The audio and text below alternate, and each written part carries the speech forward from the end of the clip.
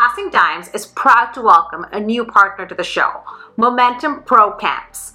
Momentum Pro Camps runs volleyball camps across Ontario, bringing professional athletes, coaches, and resources to communities, clubs, and partners. Momentum's mission is to inspire and develop high performers for life, and they're doing just that. Unfortunately, because of the COVID-19 pandemic, Momentum has suspended all programming until permitted by local public health recommendations. However, they have developed incredible future programming for athletes to benefit from and are excited to share it with all of you when we can play again. Follow us on social media at Momentum Pro Camps for updates and details on future programs, or email us at contact@momentumprocamps.com. Stay excellent, friends. Hello, everybody, and welcome to episode 4 of Sharp Cuts, Garrett Sharp Cuts 4. And I feel like every week we get a little bit better. The guests get a little bit more high performance, a little bit more top tier. And this week is, we'll see what the poll says after this, but I'm excited. We got some good subjects. I think we're prepared. We're off to a good start. Every episode's gotten a little bit better. This one will be the test if we can continue to peak, or if this one, it might take a dip. We'll see. But I'll pass it over to my guy, my partner in crime from Yes Guy Gaming, Garrett May, the guy who really came up with the concept of the show. So, Garrett, take it over. Tell us what we're in for this week. Introduce our guests. I'm excited to get this one going. Well, hey, everybody, and welcome to Sharp Cuts. As Josh mentioned, he's Josh Nickel. I'm Garrett May, Yes Guy Gaming, Passing Dimes, teaming up to make Sharp Cuts. Thanks for joining. Subscribe if you haven't already. YouTube, Spotify, Apple Podcasts, Podbean, all of them. I don't know where you're listening, but welcome if you are. Let's meet our guests. Let's get right into it today. We don't got a lot of time, so let's hop in. First up, a guy we've had on the show before. He may be disappointed about his results in the recent poll, but we'll talk about that a little bit later. It's Jake McNeil. Welcome back to the show, Jake. What's up? Dude, you're getting better at that. I think the speed was quicker that time. You made sure you got everything in. That was big.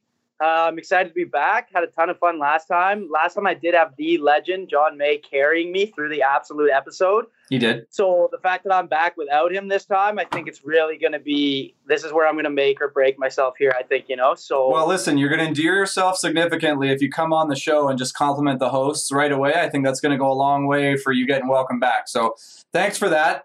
We got to meet our second guest, though, and I'll be honest, we looked wide and far for people to come on the show, and we struggled really widely to find people who we wanted to have on the show. So we just found some random guy. Apparently knows a lot about volleyball. Please welcome to the show, Joel Hannon. Yeah. Thanks, guys. Happy to join the show after the steep incline to fame so that I don't bring you guys down. I'm what's called the token, I guess, to make the show more relatable to the fans. Because I'm not actually that high performance of a person. They feel it's more relatable for them. Well, listen, I will say you're more high performance than our previous tokens we've had on the show. But welcome both you guys. Thanks for joining. I'm not really sure what we want to talk about today. We kind of exhausted all Jake's great stories. Maybe he's got a few, but I think, Josh, what are we going into? Where are we starting? Because I'm eager to get into it, and let's get it rolling. Well, this is why we have Joel on the show, because not only does he just come out of the gates with a great joke, but him and I have had a lot of conversations over the years. He's known as one of the bad boys at the OUA with that Ryerson team, but on the beach, he's one of the good guys. One of the original bad boys? Bad boys? Joel's we got a bad boy on the show? I wouldn't put original by it, but I would definitely give myself about a 3-month window where we were calling ourselves. Yeah, that was a naming convention. Are we taking any risks by having you on the show? Just saying, because we don't want any bad PR. You know how world famous this show is. So, is there anything we need to know about before we get in? No scandals coming through. Lucas isn't here, so I think we're okay. yeah, as long as we don't talk about U of T or Windsor games, then I think we're good. Okay, great. Nobody really cares about both of those schools, so I think we're good. Josh, what are we talking about? So with Joel being such a great guy around the beach environment, we've had a lot of conversations about the what ifs. Not only is he a high level player, but he's a big fan, and we're going to play out some hypotheticals here today. And the first one we're going to play out because it's near and dear to my heart, and I think the fans would really appreciate it, is when Garrett May won a world championship. Can you guys believe he wasn't the first pick overall that year, that he was actually an injury substitution? Let's play out the hypothetical of what would have happened there. So the true story is Sam Schachter and Dan Deering were scheduled to go to Turkey to play in the Youth World Championships, and then Garrett got the call. Yeah, I'm glad that we're bringing this up when they're not on the show. So any talk that is happening is from me and neither of their perspectives, which I'm really which is the absolute truth. So there's no way to twist this. Right? Absolutely. I mean, that's absolutely true. They were practicing full on. But I think we all kind of knew Dan was not going to be able to go. No offense, Dan, but he was a big Band-Aid that year. And I was ready to hop in. So the way I remember it, and I'll say my theory first, and maybe the other guys can add to it or counter it, is Sam was the full-time blocker there and was absolutely gassed. And Garrett, you can confirm or deny, but there was medical timeouts. He was getting served every ball. It was really trendy those years. Hot environments, serve the full-time blocker, just make them into a marathon. And my theory is, as much as this hurts me to say, I don't think Canada walks away with a world championship because I don't think Dan had the training capacity to do what Sam did. And I don't know if that's fair to say, but that would be my theory is if that happens and that ripple effect, we're not world champions right now. Can I didn't hear this story that this happened up until recently. There was an injury sub. Like, how close to the tournament did that happen? Like, what's the background? You don't have to divulge any Dan Deering injuries, but no, I'll get full into it. Forget Dan. I'll tell you everything you need to know about that guy. That trainer. We were talking last episode about how he was playing with Shakhtar in practice and saying how great it is to have Sam as his partner and how he never had a partner defend this good. And it's like, Dan, I'm right here, buddy. Like, you're on my frickin' show. So I got no problem with that. It was about a month before. A month before the tournament, injury substitution. I'd been training all year with a different guy, Nick Del Bianco. Shout out. We went to the U19 Worlds and finished fourth. Which I came back out of that tournament thinking like, man, we should have won that tournament. So coming home totally disappointed. And then like within a week, I get the call. So that's how it happened. Interesting. Yeah. Well, I, again, trained against and played against all three of those guys and Dan being a very, very physical, athletic player. I think that would have been an interesting pairing to see, Sam and Dan going over there and competing for sure. But I think playing in a couple world championships, knowing how difficult the competition is and how hard it is, I know that you have to have everything go right, your full team working. And I feel like you guys had a really strong team go there. And some of the names that I hear, like some of the stories that I've heard that were at the world championships with you guys. And I don't know if those guys are getting all the exact same support and everything that you guys received. So that's kind of an interesting thing that I would wonder about. But I feel like to win a world championship, you got to have everything kind of fall into place. So I think that it's a tough game to play, the hypothetical games. And again, Dan Deering, very, very special, very, very special athlete, watching him in our training environment even today. So I'd be definitely interested to see. I think it's a very interesting topic to bring up. But I think that, like I said, you need those key pieces, and it seems like you guys. So sorry to interrupt you, Jake, but after all that, still not offering a yay or nay opinion on that. Couldn't help but notice. I sit on the fence with the best of them. The diplomacy. I'm saying that I think that they would have had a hard time taking home the championship just because I don't think they would have had the same supportive team there as well. Hold on. So you're crediting my dad and Marquise. Definitely. For the reason why? Are you absolutely, okay, fine. That's your opinion. No, but you're totally flipping wrong, bud. You don't think that had a big aspect on how you won there, Garrett? I think it definitely did, like for sure. But that was it's hard to separate my dad from me, given that we share a lot of DNA similar. So it's a tough sell there. It's like, oh, well, without Shakhtar's dad, who John Shakhtar is a beauty. Without him, I mean, hey, where would Sam be? You know what I'm saying? No YouTube videos from his U19 days, that's for sure. I mean, still none. Where are they? I got the videos. What have I done with that? Nothing. So me having been to 0 world championships as spectator or as athlete, I have a few more questions before I'm able to offer my opinion on this, but I certainly am keen for a hot take on it. I need to know, where was this world championship that year? Where was it? Turkey. Average 36 to 40 degrees Celsius weather. Tough. And when you were there with Sam, he blocked full time? Or did you split block? Oh, full-time, Sam. What, you thinking this guy's up at the net blocking? Come on. Soft blocks, maybe. Listen, I was a mean blocker back in the day, but when you got Shakhtar, I think I can sit back and make a few digs. How big of a difference would you say that Shakhtar's blocking made in the tournament? Like, do you feel like he actually was a presence up there, or do you feel like nothing would have? He's dangerous. You bring up a great question, and I should say this to Sam's face. Sam was the best blocker in that tournament by far, hands down. He was the top blocker. He was a fantastic side-out player, made a ton of blocks, great peel digs, and he deserves more credit. The fact that he's playing defense now, I mean, is a credit to how good of a player he is, but also how he's a bit of an idiot for being a world champion as a blocker and then ditching his partner and moving to another position. I don't see him winning any world championships since then, so just saying. Yeah, I'm going to go out and say Shakhtar's one of the best blockers in our program still. Josh, you could attest to that. We see him at the net sometimes, and he can throw down with the best of them. I know we went out and played a little KOB tournament this summer, and I got to play a match with him up there at the net, and it's pretty scary, him up there, honestly.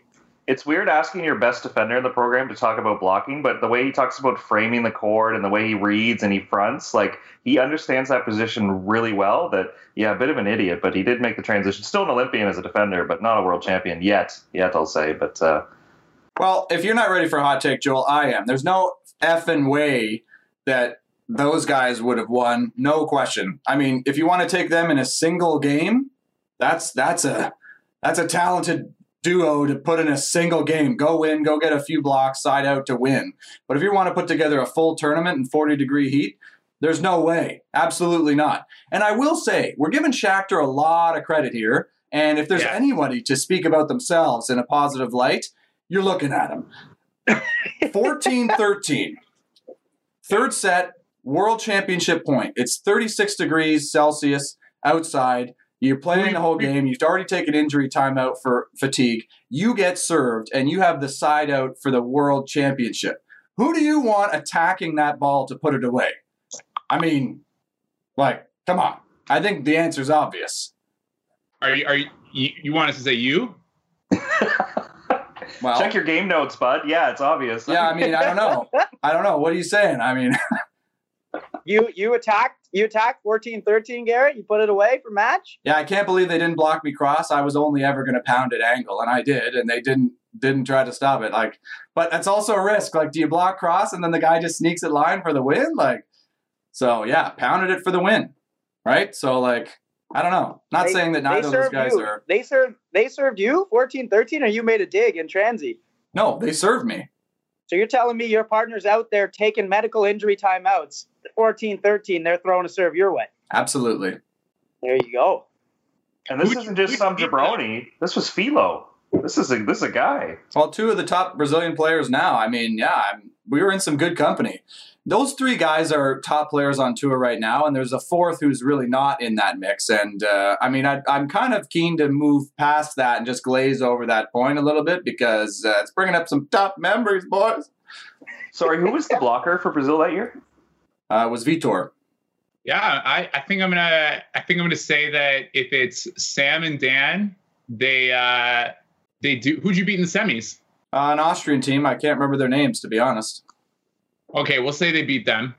But I think 14-13 in that heat. I think I'll give the credit to you. I think you being there makes the difference. Well, thanks, Joel. I mean, you may be welcome back on the show. I think that's going to go a long way. I'm certainly not going to get invited for my accolades or my trophy case for volleyball. So if I can get back for just being a nice guy, I'll take it. Hey, we had Oscar Kahu on the show. What? Now I'm confused. Yeah, I mean, listen, we had Oscar Kahu on the show, and he's got negative accolades to his name. So, I mean, you're doing all right. How does that work? You're so bad they just take him away. Like you have to win 2 tournaments to get credit for winning 1. Yeah, like he had to pay for any accolade he got. Really, he didn't earn it. You can buy trophies. There's nothing wrong with that. So many, just a full room full of trophies. Yeah, he started an email farm in India to vote for himself in the poll last week. So I mean, he's struggling. All right, so we've settled that one. The point's not lost, though. I think Jake's point about Marquis, John May, and euchre games. I mean, Garrett versus Dan is the conversation, but those ripple effects that happen, that's not lost, especially based on last week's episode with Shakhtar talking about just getting punched in the mind so much during those euchre games that he was so battle-tested and ready for the on-court. That can't be, just washed away that it's a straight Garrett Dan sub. There was a lot going on. That's all I was trying to say, but No, I mean, it's a great point, and it's one that's been made to me my entire life. So if you guys stop that shit, I'd be really appreciative. I mean, Garrett's great, but how great is his dad? Yeah, like cut that noise. Well, he hasn't been on the show for it. 2 weeks. We can't stop talking about him. Enough of that. Let's move on to the next one. Show. Hopefully this one doesn't involve John May either. What the heck? Jay, I got to look out for my boy. You know, we're still waiting for our startup. Yeah. Disappointed about that. And once again, we forgot the waivers, so don't even bring up the thought. Maybe we'll just glaze past it, and we don't even need to talk about, well, yeah. Josh, save us here. Moving on. This one doesn't hit quite as close to home, but when I heard it, I immediately started talking to my guy Joel about this. I was like, is there truth to this? And we know it's true because the guy in the story told the story on another podcast. I don't know if I should say their name, but it happened on Sandcast. Maybe check them out. It's okay. So Phil Dalhausser and Nick Lucena were invited by Qatar to basically move there and start representing Qatar on the World Tour. And we're guessing early 2000s, maybe as late as 2005, before Phil and Todd hooked up. But if that would have happened, the ripple effect for not only USA volleyball, but volleyball in general, like without having Phil and Todd in our sport and everything else that Phil's accomplished, because now he's a Qatar guy, just the ripple effects that I think would be so gnarly on our sport. And I'd love to discuss and play with that hypothetical that if Phil wasn't USA, what would he have accomplished in his career? If he didn't play with Todd, what would he have done? I feel like the year must have been 2005 because I don't see a federation approaching people in an Olympic year like 2004 about something like this. I feel like it's the year after. It's 2005, and like Phil and Nick have just won their first AVP, and Qatar's looking to win some Olympic medals, and they poach them. It's a pretty crazy story, though. And like the fact that so what I heard was they're on the way to the airport and they get a speeding ticket or something happens to the car and they miss their flight to go to Qatar. And then there's like a miscommunication between them and like the head of the Olympic Federation there. And they rescind their offer while Phil and Nick are still in Florida. And so it wasn't even a matter of like, I think it was just a miscommunication that actually ended it all. So it was so close to actually happening that, it would have changed it. That would have brought someone else into the top two for USA. And for anyone who's listening who thinks like that never happens, well, no, Brazilians went to Georgia and represented them and got them to the Olympics, right? Like this has happened before, right?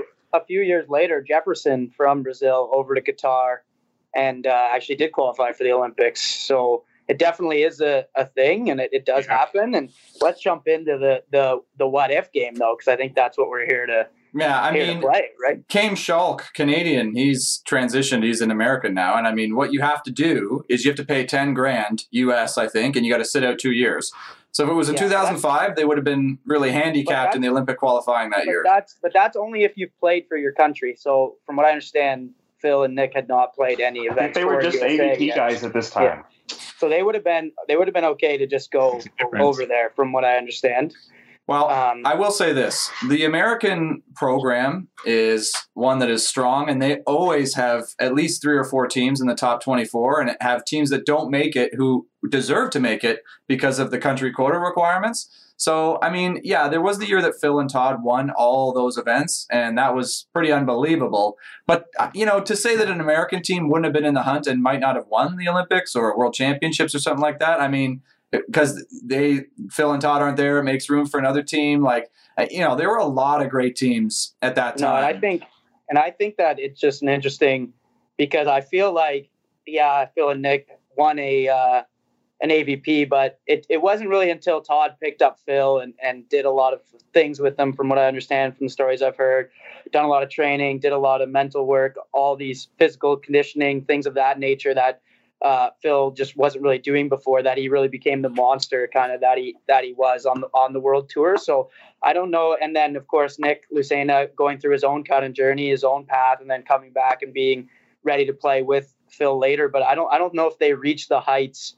I don't know if Phil reaches the heights that he was at without Todd, because Todd was kind of anything you talk to, Todd was the full brain behind that operation. And so I have a hard time believing that they're just going to Qatar.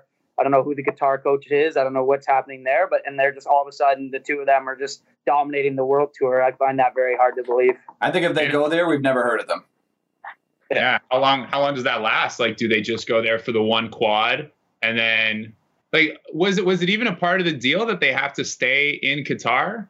Like can they just live in California still and they just have to wear like QAT on their pennies when they're at tournaments? That sounds like a good deal to me. Like you don't have to deal with all of the headache of USA volleyball, like people that are in like pushing for you and you have to worry about country quotas and all that. That sounds like a good deal to me.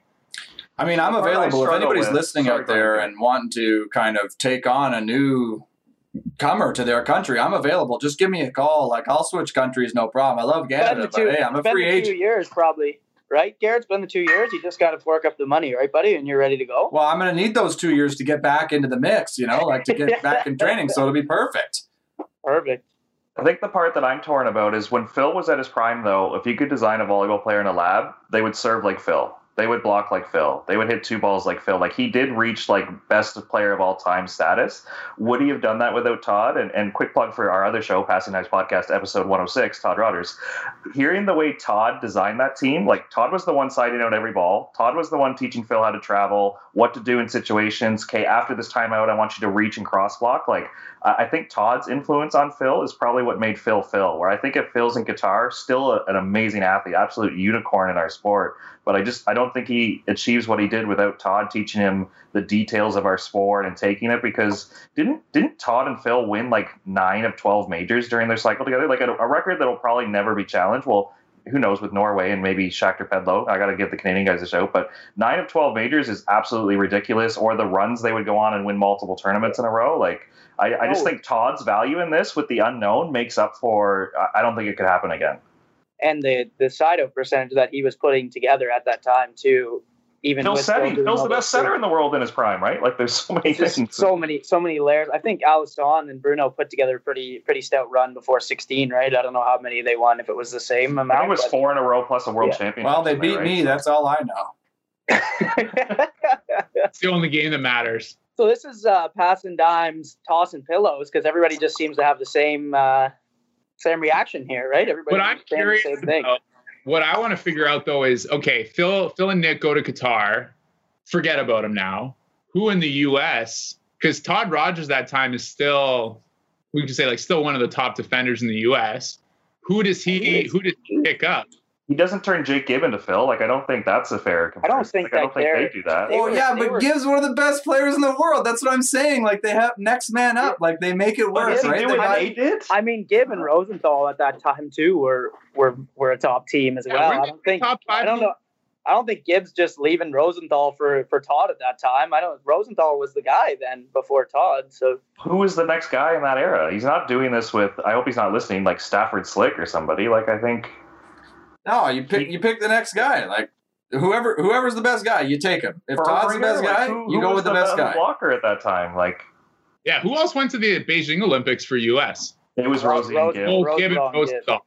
And I think they finished like 5th or something, didn't they? They got a 5th, yeah. Like you see the Brazilian guys, they switch all the time. The U.S. guys are switching partners here and there. Like you go with the best guys, so the best teams are going to rise to the top, and that's what you see. So like. The Americans are so good, and they're so deep that if Todd's going to find a guy, and I don't know if he's that successful, but he's still going to be successful. If you're good, talent will travel. I just don't see Todd and Theo Brunner winning a world championship. Like I don't see that I think Phil was still unbelievable.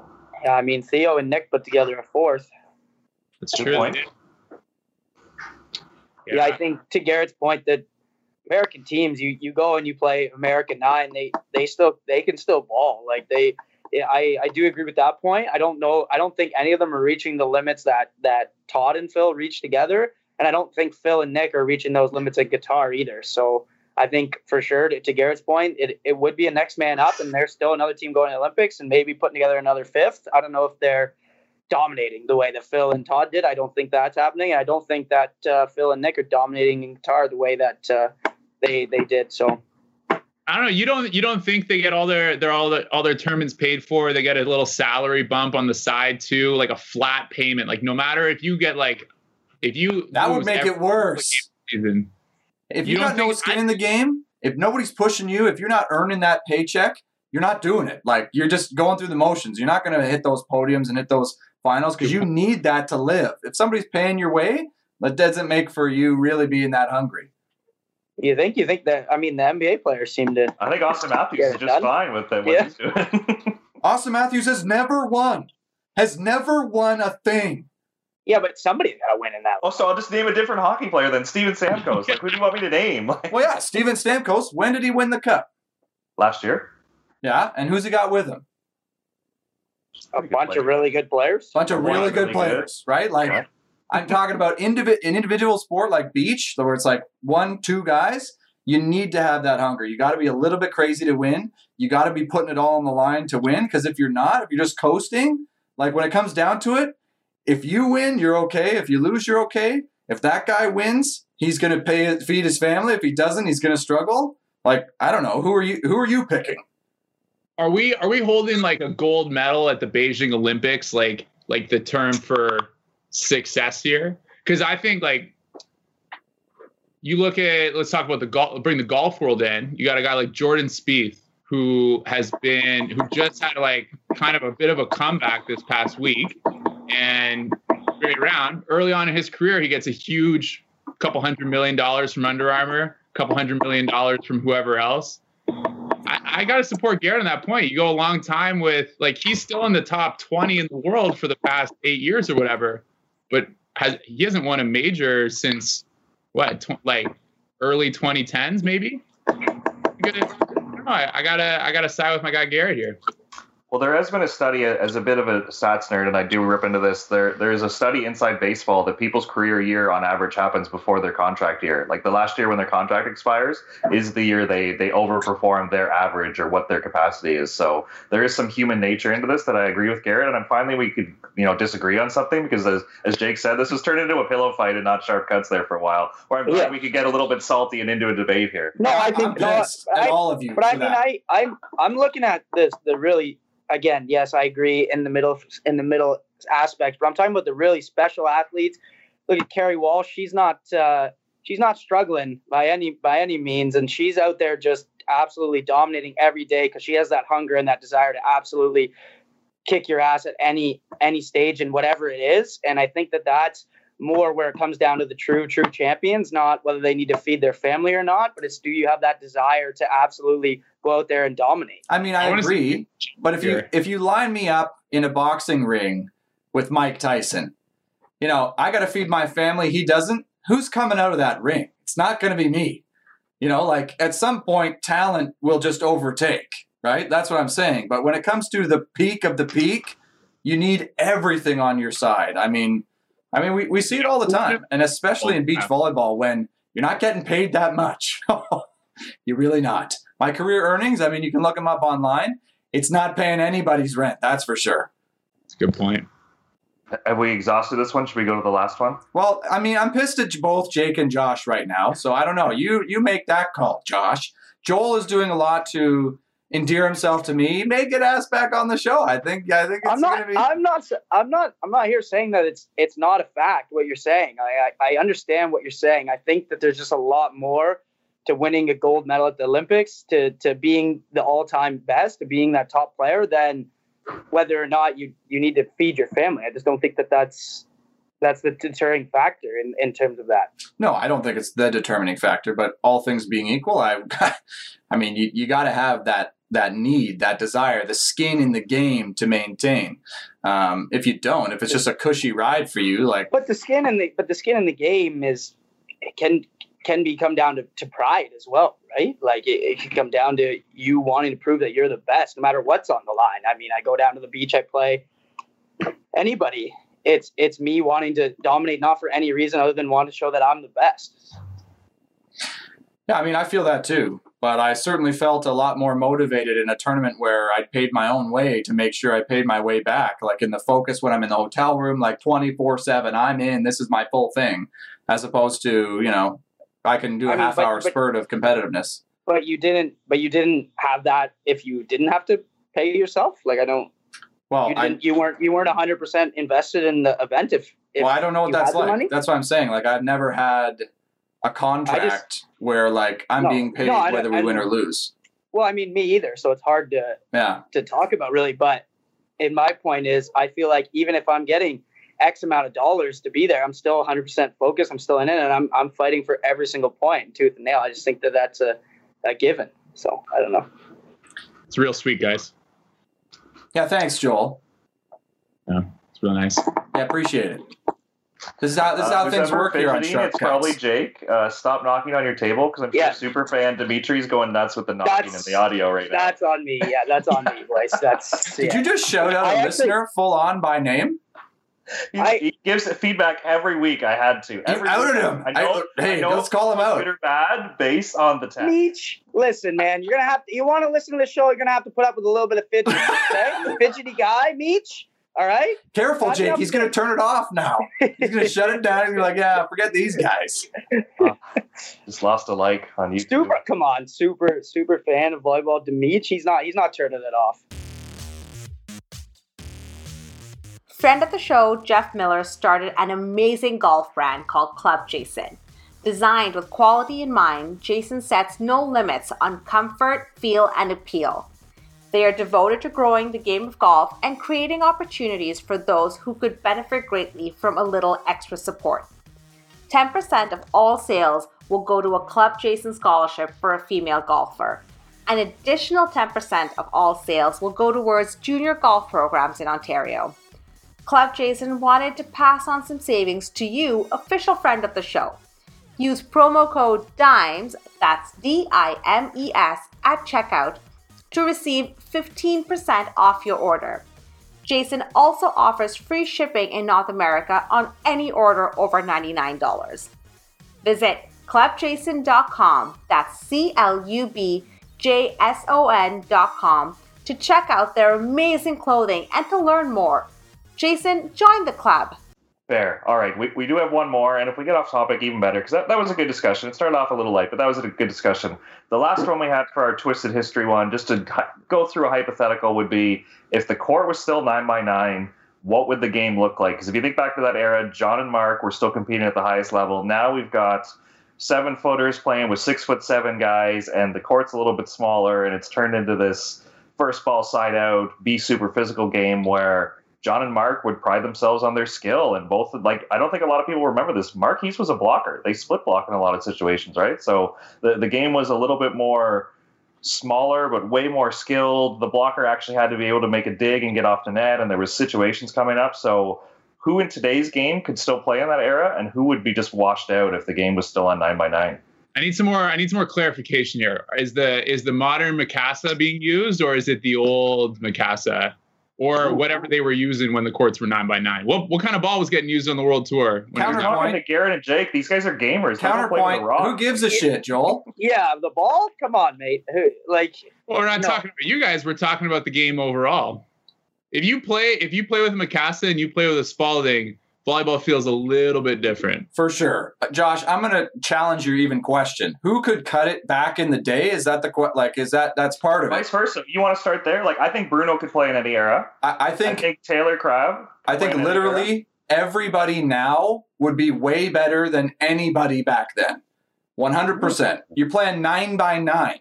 You're telling me that they didn't 9x9? It's an indoor court. It's freaking huge. Are we talking guys from the era now going back in time to playing those guys? Or are we talking guys playing against each other in this era just on 9x9?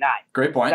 It's a totally different question. Great point. If guys playing in this era 9x9, I think it totally changes what players are able to dominate. I think those athletic blockers, your guys like Mole, even Stoyanovsky's got some speed to him. Like, those guys are still out there for sure dominating, I think. But the bigger guys, the guys that don't have as much speed, as much ball control, I think those guys I want to talk about the guys that wouldn't make it back on a 9x9. First name that comes to mind, what's that German blocker's name? Valkenhorst? Valkenhorst is his name, yes. Hope you're not listening to the show, Valkenhorst. Sorry, buddy. On 8x8, I think I've watched a few games with him. That guy's fantastic. But he's slow. He's like really slow. And I think that's got to be the determining factor, because if you watch volleyball on 9x9, twos, it's fast. Like those guys, everyone's got wheels. And I think now today you can have a big blocker who's 6'9". If they can take up a lot of court and they can set you really well. But there's a few teams that are fully set up on that right now. Like what's the Swiss team that Heidrich Gershon. Yeah, isn't that blocker just like 7.5 feet tall and the defender's doing like most of the work? Yeah, I mean, I don't think it would change much, to be honest, guys. Like 9x9, 8x8, like I think the top teams would still be the top teams. I think would make our sport way more boring.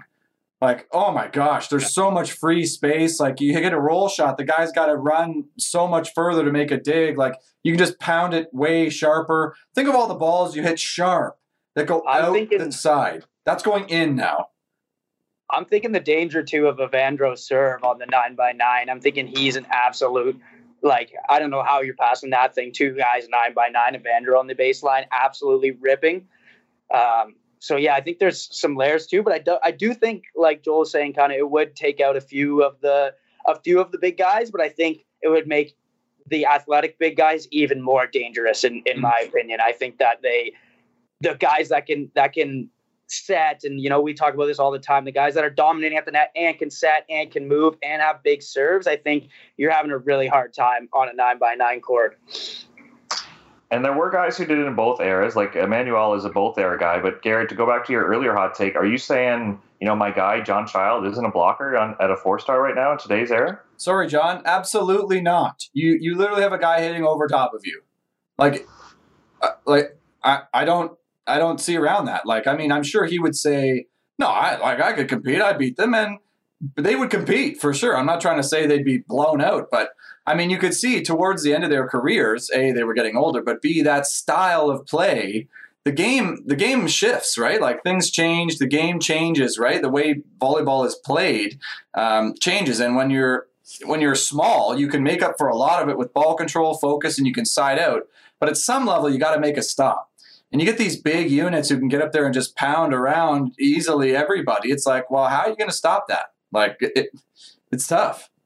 Yeah, 1 ace per game, that's pretty exciting. But if you were to watch an Evandro game on a 9x9, if you see like 13 aces in a row, it's not that exciting anymore. No, yeah, like you're bored out of your mind. Are you kidding me? And I mean, volleyball was pretty exciting back in the day. I got to be honest. Like when I was a kid watching on the tour we used to have in Canada, and you play on 9x9, it's side out scoring. So you can have these massive comebacks as well. The old school rules, I think, and the level the game was at made it so that it was a little bit more exciting. The rallies were longer. You could have more variety of things happen because it wasn't such a guarantee. If a guy gets a good pass set, it's either going to, you're going to side out 70, 80% of the time. What's going to happen the other 20%? It's going to be a block, or the guy's going to dig a roll shot or something. It's become a little bit predictable, but there you get things going off the tape. You got these massive, jumbo was a legit shot back then. Like you could legitimately have that in your arsenal and it was effective. Now you hit the jumbo, the guy frickin' volleys it because it's that easy. And skyballs too. Yeah, skyballs on a 9x9. Those are timeless. Yeah. Way more applicable than on an 8x8. Yeah, send that thing up there and let it move. That's one of the favorite serves to do now that I'm not really competitive, is just whack it and send it up there. Karen Bula, he didn't make that happen or anything, Just hit a cloud, man. You got a football field to land that thing on a 9x9 court. You're laughing. Seriously, they took it down, but Marquise used to hit skyballs before Carabula. Yeah. Like Heath Spicer used to rock. I wish that video still existed somewhere. No, totally. I've actually been out there where he's hit a few against us, and they're pretty good. They get pretty gnarly. But I think Carabula makes it work pretty well in the 8x8 still. I think. Yeah, I mean it works, but if you're Anyway, I think the new rules have made the game better, but there may need to be an evolution moving forward. The one new rule that I really don't like is the hand setting rule that they've kind of added in the recent years, at least back when I was playing, and they've kind of continued that, making it so that really it's easier to hand set effectively, making it so that guys can run the fast offense and run it a lot more like indoor, which I think is good in some ways. What you like when the guys liked it? You liked when the guys were able to just catch it? Yeah, absolutely. Catch it, toss it up there from anywhere. Let's mix it up. Let's get real here. But the barrier to entry for sets was high. So you had to be talented to set. You get these big guys, and they'd have to bump set because they get called if they weren't skilled enough, right? Well, Whereas then you get Phil Dalhausser coming in, throw it. who's really the best because he's hand setting, it's dish and butter. It's like, wow, that guy not only is blocking you huge, he's dishing the butter. I don't know, man. I gotta disagree with that. I think that's a hot take. That's a hot take. The hand setting. You're gonna get put in a corner here, Garrett. You look at I'm so happy that volleyball's back this week with the Doha Open. But this team, the young Swedish kids right now, Aman and Helvig, that jump set not even jump set, jump side set every single ball. It makes the game so much more exciting. And I think like if you have that high barrier to entry, Cantor Losiak aren't on the world tour because even so much of what they're doing is outside the shoulder. Like not true, man. Not true. Those guys are phenomenal setters. No, that's a hot take too. Those guys were also dominating before they started using that style, and now I think they have perfected that style. But you watch them in U21 world stages, they were not running that style, and they were still dominating everyone. So I think for sure it's I will say your point, though, Joel, about like I think that's probably what's the toughest thing about our sport for spectators, right? Because fans of volleyball, I think, appreciate the nifty play, the tricky play, the fast speed, that sort of stuff. I think volleyball people enjoy that. But the spectators who don't, like if you're trying to grow the game, you want to make your game appealing and for people to come in and watch. When you watch basketball, the guy shoots it from a long way away and it goes in the hoop. You go, whoa, that was some talented moves. But when you see a guy run a super fast set and pound it quickly off the side of the block and it goes out of the bounds, to an average viewer, it's like, well, what the hell happened there? He blocked it, but he got the point. I don't get this. It was so fast, I'm missing things. Where when you got the high-ass set, you got things a little bit slower because of that. Then you get time for things to absorb. It builds the tension in the rallies. And plus, the blockers more time, you hit the roll shots. I think it did a lot to help spectators enjoy the sport. I feel like Garrett's the guy in the room at the NHL meetings to be like, we need a laser behind the puck. It's too hard to follow, so you need this blue line behind the puck so the spectators can follow it. Without replay, some of those goals, you have no idea what's happening. That's some of them. Right? Like, but that's what I'm saying. No, I don't. If they don't understand a speed play and a chop off the block, then I don't know if they're really the fan that like we're trying to like entertain with our sport. Well, I completely disagree. We need to grow this game, man. You got to get spectators in. Think about all the people who watch the NBA finals, the NBA games, not basketball at all. Here's the problem, right? Is I don't know that much about football, right? But I love sitting down on Sunday and watching football. And the announcers do a really good job of exactly explaining every single thing that's happening. So now I can kind of pretend, hey, that I know what I'm talking about in football when somebody that really knows starts talking to me, right? Because I've learned throughout all my years of watching football. And that's, I think, the difference in what you're saying is the announcers and the people need to be doing a better job of explaining what plays are happening. But I don't think that changing the game and devaluing the skill of the game is the way to get fans more excited about it. It's, hey, how do we educate our fans? How do we teach the average fan that was a really spectacular play and this is why and this is how they did it? I don't think by devaluing our game or making it more simplified, that's not what any of the other sports are doing. To everything's getting bigger, stronger, faster, more skilled, all the sports. We have to do a better job of how do we get people to understand how spectacular, how athletic that actual play was. Yeah, I mean, I think that's a good point. Like, I think it is a good point. Sports are kind of getting more complex, bigger, and I think volleyball generally does a shit job of like following that. It feels like we're this community. It's like, oh, if you're not a volleyball person, you don't get that. When it's like, no, like let's open this shit up and make it so that everybody can really come in and appreciate the sport and follow along. And I think, well, I hope that as the game, like I just don't want to see beach become and look exactly like indoor. That was always my pet peeve, right? And when you see guys running these fast plays, now they look so similar, which maybe you want that because indoor is far more popular than beach volleyball. I don't know. Which is a great segue to perfect segue. We got to celebrate the segue. It hasn't happened yet, actually. And Jake McNeil's lost us, so we lost him. So see you, Jake. I guess he's relinquishing his point. I'll take the win on that one. We'll take a check mark there. segue while Jake gets reconnected here. I did a poll this week, like I did last week. This one's a little bit different than last week. Last week we asked, who is your favorite guest so far on the show? And, John May won that one. Congrats to John May for that. This show is garbage. Had a strong resurgence since we recorded, and then got second place. So this show is garbage. Oscar, Dan, Jake. This show is garbage, is dominating. So that's kind of a hit to all their egos, but also to our ego as a show. Yeah. So thanks, all you viewers who voted this show as garbage, for really letting us know what you think about the program. Anyways, this week, and I'll put this up on for those watching on YouTube, but I'll read out the results. So my question was simply, which is your favorite? Indoor volleyball? Beach volleyball? I added another option. The other option was neither. Volleyball is complete nonsense. I just figured, in case there were non-volleyball fans out there, I'd give them a chance. So in first place, with 71% of the vote, indoor volleyball. Beach volleyball, 20%. And volleyball is nonsense, 10% of people think volleyball is nonsense. That's just the Yes Guy audience on your YouTube channel, though. I just want to get the context of who's voting on this thing. This is the Yes Guy fan base. It's probably the people, some of the people listening right now. So if you don't like the results, hit that up and hit the vote button. But I do think it's representative of the trend of our popularity of our sport around the world. The fact is, indoor volleyball is straight up far more popular than beach volleyball.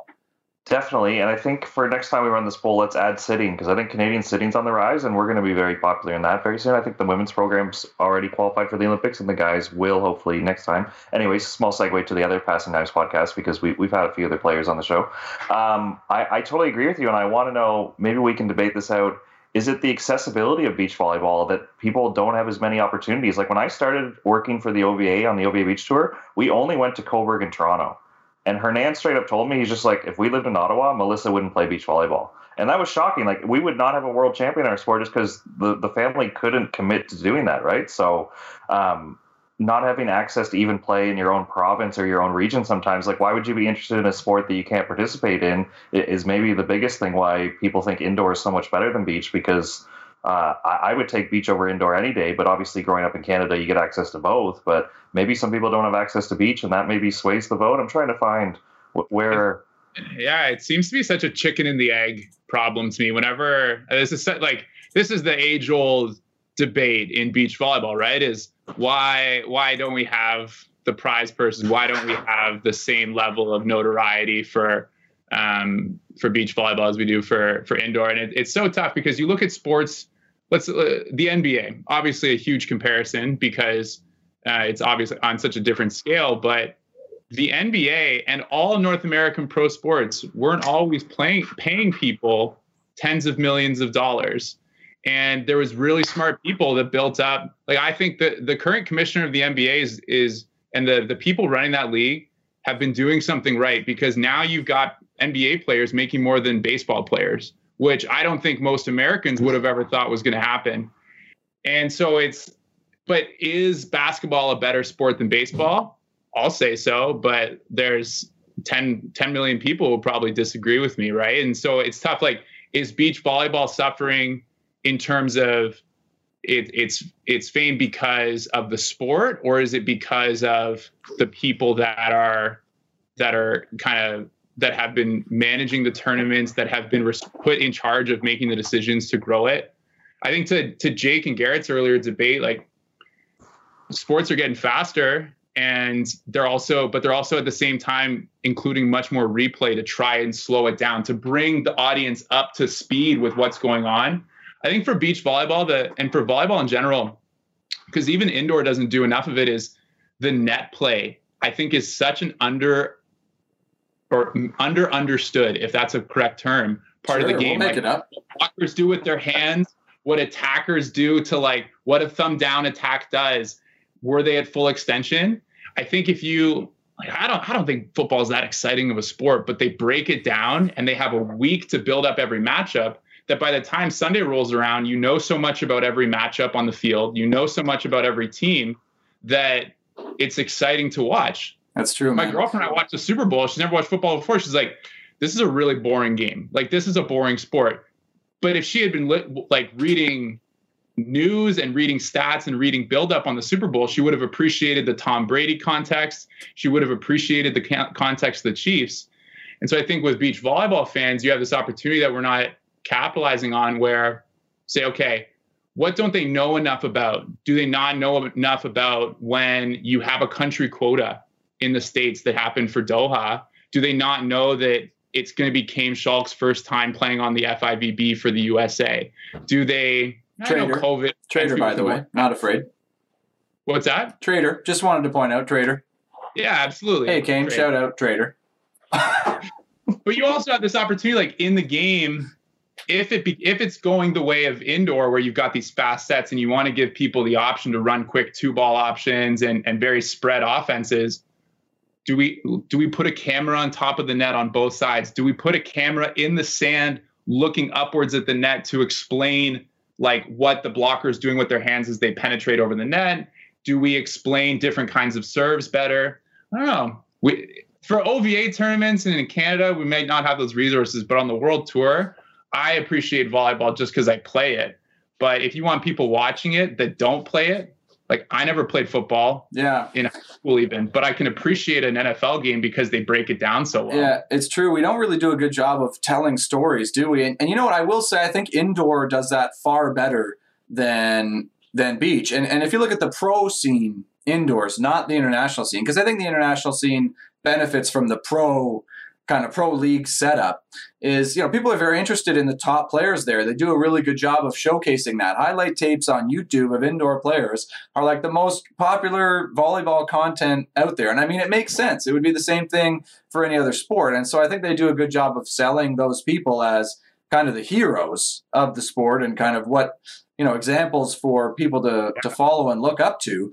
But I think generally we don't do a great job storytelling. Like you think about an indoor match is 5 sets. And how long would that match take to play out? Potentially, an hour to 2 hours, like that's a significant amount of time. Maybe the same as an NBA game or an NHL game or an NFL game. When you look at a beach volleyball match, you got a pre-quarter final that's over in 32 minutes. That's including timeouts and stuff. It's like, what? You got a tennis match that lasts 4 hours in the second round that they're telling the story. It's this gauntlet that's kind of built. And then you got a beach volleyball match where like, oh, next team in. Yep. Let's keep it rolling. I've never thought about that before because like I was thinking about golf because I think beach volleyball and golf are so similar in that like they're not the fastest sports and they don't have like the most, I don't know, consistently occurring exciting events. But to hit a golf ball in 4 tries, 500 yards from in between 2 wooden posts to a hole that's the size of your mug, I think that's an incredible skill. And they have so much time to your point. When a round of golf takes 4 hours, 3 hours for if you're on the PGA Tour, that's a long time to talk about injuries, backstory. But yeah, you're totally right. Beach volleyball match, you're like introducing the players and then it's technical timeout like right after. And they changed the rules to make it so there's only 5 seconds between rallies anyways. I don't know what you guys are talking about, but I'm sure that it's all wrong. Oh, welcome back, Jake. He's back. Appreciate it. Appreciate it. Thanks for joining us. We're just talking about how volleyball doesn't do a great job of marketing itself to kind of the fan. And you know what? In the game. Back to the commentary. That's a big piece. And we do a terrible job of that. There are a lot of awful, and I should have had names prepared because I'd be willing to call people out by name. I have no names, but there's a lot of awful volleyball commentators out there. You think about the streams you get of like university games or the college games, like what are these people even talking about sometimes? You know what I'm saying? You watch international, like maybe you're getting one person, they don't have a full broadcast crew. Like, are there interviews? Like, what are we doing here? I am keen to help improve that around the world. I totally agree with that. That goes along with marketing our players outside of the game as well, in between matches, making them more stars. Like 100%, I think that part of the game could use some serious buffing, as well as the in-match stuff that you just brought up to a really good point, but making our players more of a star. I don't know, somebody was comparing something to golf as well, though, but action-packed beach volleyball matching. I'd appreciate if you didn't try to comment on something you maybe missed because you were away. Just maybe glaze over that a little bit. That'd be great. Take, though. Comes in after being gone for 10 minutes. Don't know what you're talking about. All wrong. Don't know what you're talking about. You're a complete idiot. Yeah, boys. Well, that was brought up, Jake. You missed the poll. What should the poll be for this next week, guys? Because I'll do it on Monday, and then we'll talk about it next Wednesday. Maybe let's ask who their favorite player is, like who is the best storytelling player, so we can start to work backwards and say, this player does have a good following. I like to hear their story, and we could see what you like to do. Because I agree with you. There's other sports where even lacrosse got a big boost, and they're so smart about this. They're not even doing a city model anymore. They're doing festivals. So they move their 8 teams around the country in the US and they sell t-shirt jerseys, and there's podcasts and there's videos where I've never even seen a live game, but you can tell that's so-and-so, and they build up the player and the backstory, where that's a niche sport where if you want to learn more, you just have to Google more. If you want to learn more about Canadian beach volleyball, you might have to follow that individual player on Instagram and hope they post frequently. There's no way to get this information, right? Yeah. That's the thing about our sport, is if you want to learn about it, you have to have the energy to go consume it. Where if I want to learn about the NHL, I need to turn my TV on. Or the access to the players as well, yeah. Right? If you don't, all of our players I think would be pretty great if someone did reach out, but that's more of an uncomfortable situation. But if you can, again, gaining following, right? Knowing more about the players, all these things make you feel more emotionally attached to the player and to the sport. That's where you get the passion of the people, who are absolute Tom Brady fans because this and this and this and this versus a fan of, Peyton Manning or whatever. In game, my comparison to golf was more, they do a really good job of highlighting, the lie of the ball, why it's difficult to make that shot. And it makes you appreciate, because golf's pretty boring to watch on TV, but if you've ever been golfing, you appreciate how talented those guys are. And I think we need to do a better job of also highlighting beach volleyball is a hard sport. If you have depending on the angle of the camera, it's tough to appreciate even an 8x8 meter court, how big that is in some circumstances, how difficult it is to play in the winds, how you have to orient your wrist to do a cut shot. And for us, that's all pretty simple. But I think for a fan, if you want to get a person like Jake McNeil, who knows nothing about football, watching football on Sundays, but you want them watching beach volleyball on Saturdays or Sundays for the medal matches, you got to be able to explain why the sport is difficult. Totally. It's exciting. And why, in a lot of cases, I think what they do too is making you appreciate if you were there live, why it would be more exciting than watching TV. Why is it difficult to play in the wind? I can't see wind on TV, but having those talking about the strategies and totally. And I'm ready and available. Anybody out there listening who's working that, give me a call. Yes Guy Gaming. I will do it. I will do it anytime, anywhere. Nobody's called yet, guys. So we'll just keep trying. That's the poll for the next week. Who will hire me? Who will hire me? No one is going to win that for sure. So I'm not sure that. And guys, for the poll, I have to list out all the options.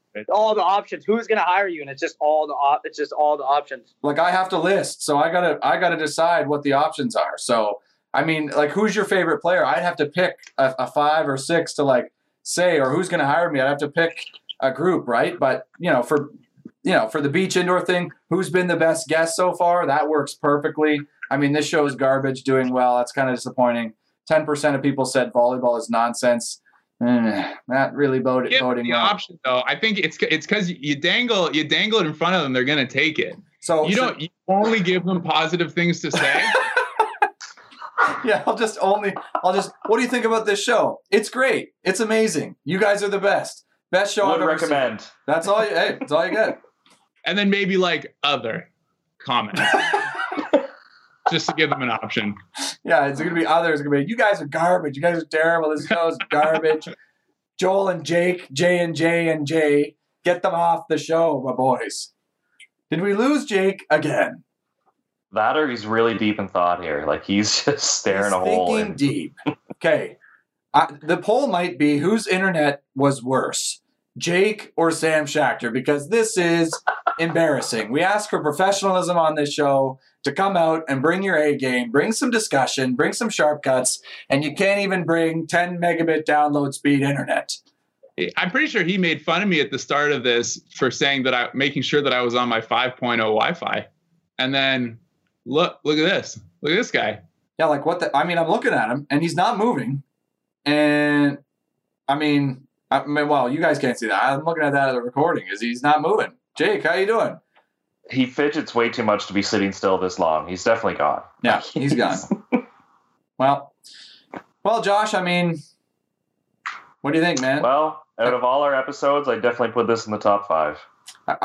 Would you? I don't know. 5? Yeah. We don't need to know that. Out of all our episodes, it's one of them. It is one of them, and it has been a time. You guys get what you pay for by bringing on the token and myself. We certainly got our money's worth, didn't we, Josh? Yeah, again, Joel, I'm not sure what Josh kind of promised you, but it's not coming, whatever it is. I mean, it's in the mail, and I'm not sure it may ever arrive.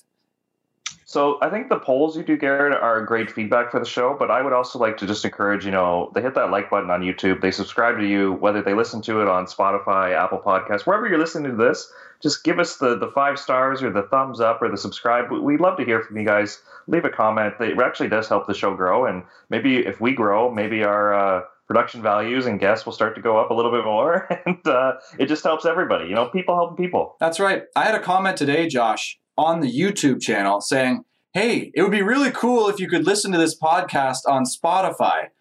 And I commented and I said, you can already. It's out there. Here's a link. So, I mean, are we moving up in the world? Is Sharp Cuts making an impact? Probably not. But, I mean, hey, we're doing something. It maybe when Jake brought up the NFL thing, I'll give Tony Romo a lot of credit. You listen to that guy talk for a quarter of football, and you start to feel smart and tactically involved. Where we'd like to fool around a little bit on the show, but I think for serious, if somebody wants to hire us to do any live streaming, even university matches, talk about the Ramley with alumni Joel Hannon, and just get some storytelling there. When I think about even professional wrestling that I was into in a little kid, it wasn't the matches that were always entertaining. It was the build-up. It was the passion, the promos. I think volleyball's missing out on a lot of stuff. Yeah, I mean, if anybody's willing to hire us, just period. It's tough times out there. We're hungry. We're ready. I mean, Sharp Cuts, that's the show. I mean, this is how we end the shows, Joel. I don't know. I mean, if you're a listener or not, I mean, shame on you if you haven't. But, I mean, it just kind of goes downhill until we decide that we've had enough. I thought it was going to end when people we started ragging on Skype and they just cancel our connection. I mean, that's also what happens. I mean, that's happened twice now, and this is episode 4. So, I mean, I hope it's not a regular thing. We maybe got to be a little bit choosy about our guests. Do it. Prerequisite to be on the show is an internet ping test and see what your score is before we even think about having you on the show. Joel, you passed, man. I appreciate it. It was a pleasure getting to chat with you guys. Always love talking volleyball and yeah. Pleasure. Just one text message from friend of the show, Jake McNeil, before we go is couldn't even get my tech working without my partner in crime, Johnny May. So he's going to blame it that we didn't book him with his favorite partner, which means he might be out next time and Joel just has to go get a new partner. Yeah, but even he's digging in the knife too.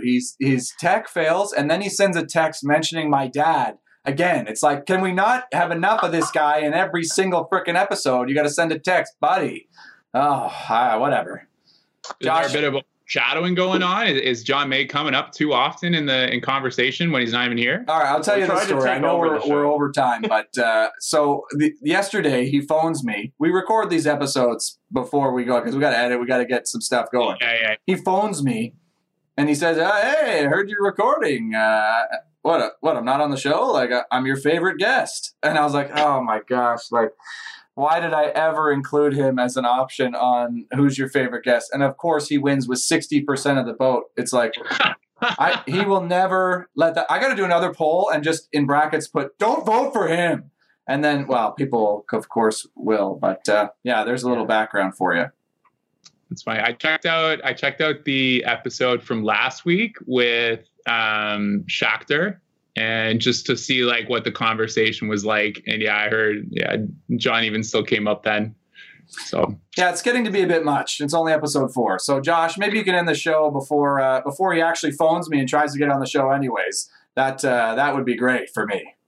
Well, thanks everybody who listened. We really do appreciate it, and we are trying to provide some alternative volleyball content. And I think we got in some great discussions. There was some soft takes, some hot takes. It was great to have Joel because, I mean, sorry we had to start a podcast, so you and I could catch up, but it was great to hear your voice and your ideas. And thanks for everything you shared. And as we're trying to leave, who comes back. No. Think about hang up. Hey, you know what? No. It's not my fault. Apple products, it is what it is. Yeah. All right. Tough. I really needed my partner in crime. That's why. We heard you're interrupting now. It was a small protest because you didn't bring Johnny back. Oh my gosh, this is too much. You're hurting. Josh, continue, please. You've been interrupted by Jake. New episodes every Monday. Stay excellent, everybody. We're calling it there. We got to go. Oh gosh.